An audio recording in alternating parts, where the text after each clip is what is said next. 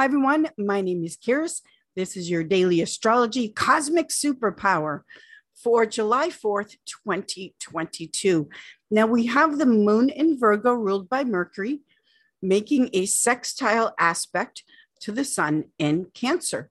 So this sextile between the moon and the sun, it's a sense of satisfaction. It's a sense of confidence in things that are pleasing, where the inner and the outer, the moon and the sun, the two luminaries are making this relationship with each other that feels good.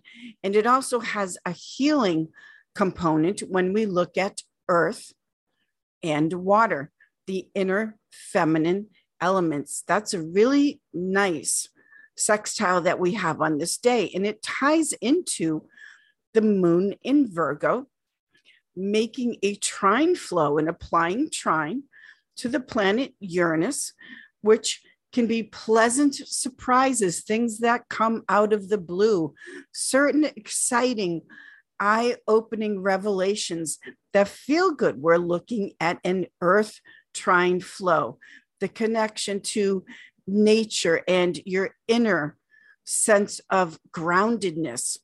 Love that as well. Even the moon in Virgo, making and applying square to Venus and Gemini, both ruled by Mercury. This is a soft square. This can be conversations that are amusing and amiable.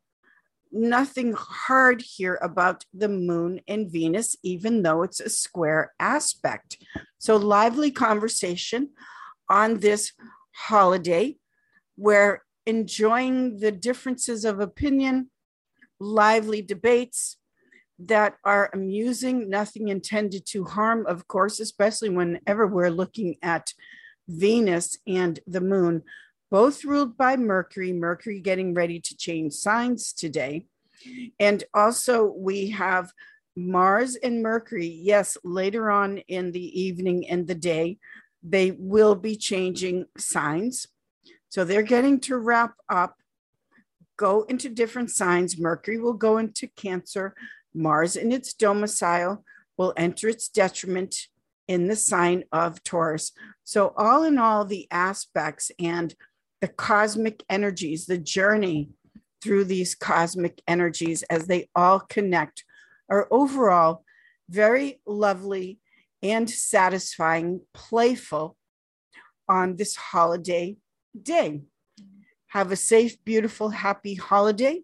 I will see you all in the stars. Also remember to check out my weekly Voice of Astrology podcast, where I connect and explore the planets, the stars, and the energies for our new week ahead. I did post the full moon in Capricorn one yesterday for that week, so check that out.